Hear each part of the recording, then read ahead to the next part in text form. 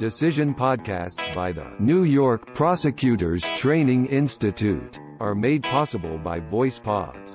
Convert your text to voice at voicepods.com. Read this decision at NYPTI Law. www.nypti.org/law. People v. Sanders, decided on February 9, 2023. Rivera, J. The long forbidden routine use of visible shackles during the guilt phase of a trial, in the absence of a special need, Deck v. Missouri, applies during the jury's reading of its verdict and the court's polling of the jurors. Here, the trial judge violated this constitutional due process prohibition by ordering defendant to be handcuffed when the jury returned to announce its verdict without providing an on-the-record, individualized explanation for the restraints. Because this error was not harmless, it requires reversal of defendant's conviction and a new trial. Defendant Oscar Sanders was tried before a jury on one count of attempted assault in the first degree, Penal Law Section 120.102, and one count of assault in the second degree, Penal Law Section 120.052, arising from a physical altercation with the victim and two counts of criminal contempt resulting from his subsequent violations of an order of protection. After the jury advised the court that it had reached a verdict but before the jury returned to the courtroom, defense counsel observed defendant in handcuffs. Counsel made the following objection in open court. I understand that it's this court's policy, I just learned this minutes ago, to keep my client in handcuffs while the jury comes out and renders their verdict. But it's my understanding that the law allows for the defense and prosecution to poll the jury with the idea in mind that perhaps the unanimity of the jury can be questioned when the foreperson announces a unanimous jury.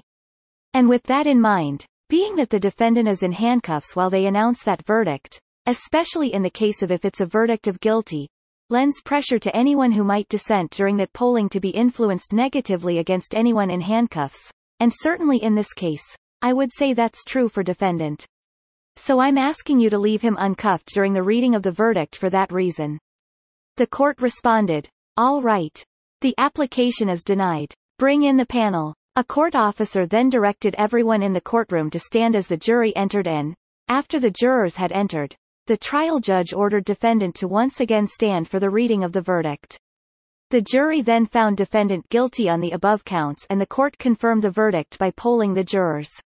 Defendant was subsequently sentenced as a persistent felony offender to an aggregate term of 15 years to life imprisonment.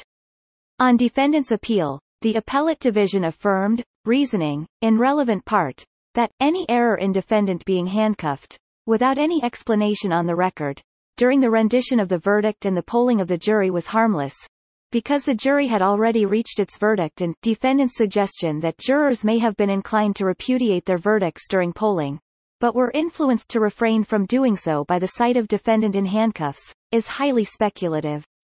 A judge of this court granted defendant leave to appeal. We now reverse. The Due Process Clause of the 14th Amendment to the United States Constitution prohibits states from physically restraining a defendant during a criminal trial without an on-the-record, individualized assessment of the state interests specific to a particular trial, DEC. See also People v. Clyde.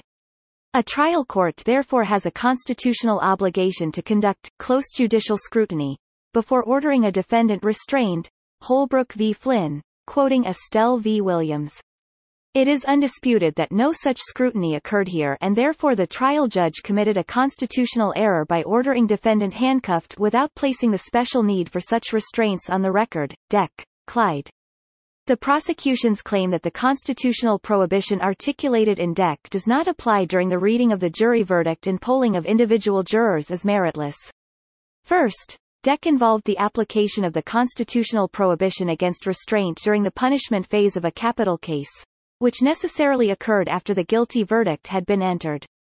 Second, the reading of the verdict is an integral part of the guilt determination phase. As the court explained in People v. Salemo, citing to CPL 310.80, a verdict reported by the jury is not final unless properly recorded and accepted by the court, citing CPL 310.80. Indeed, in accordance with CPL 310.80, the trial court must order the jury to resume deliberations when polling elicits a negative answer from one or more jurors. As a consequence, until the jury returns to the courtroom, publicly announces the verdict and, if polled, confirms the verdict, there is no finding of guilt, defendant is still presumed innocent, and the constitutional prohibition on restraining a defendant without explanation remains in full force. Under the applicable harmless error standard, we cannot say that this constitutional error was harmless beyond a reasonable doubt. See Clyde. See also People v. Crimmins. The error here requires reversal of defendant's conviction and a new trial. See People v. Williams.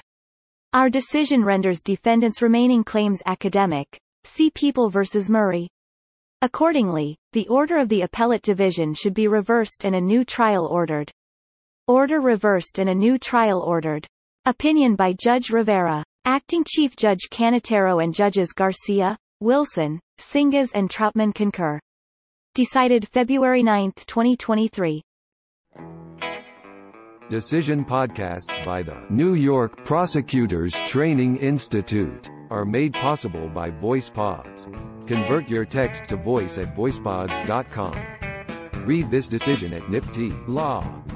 www.nypti.org/law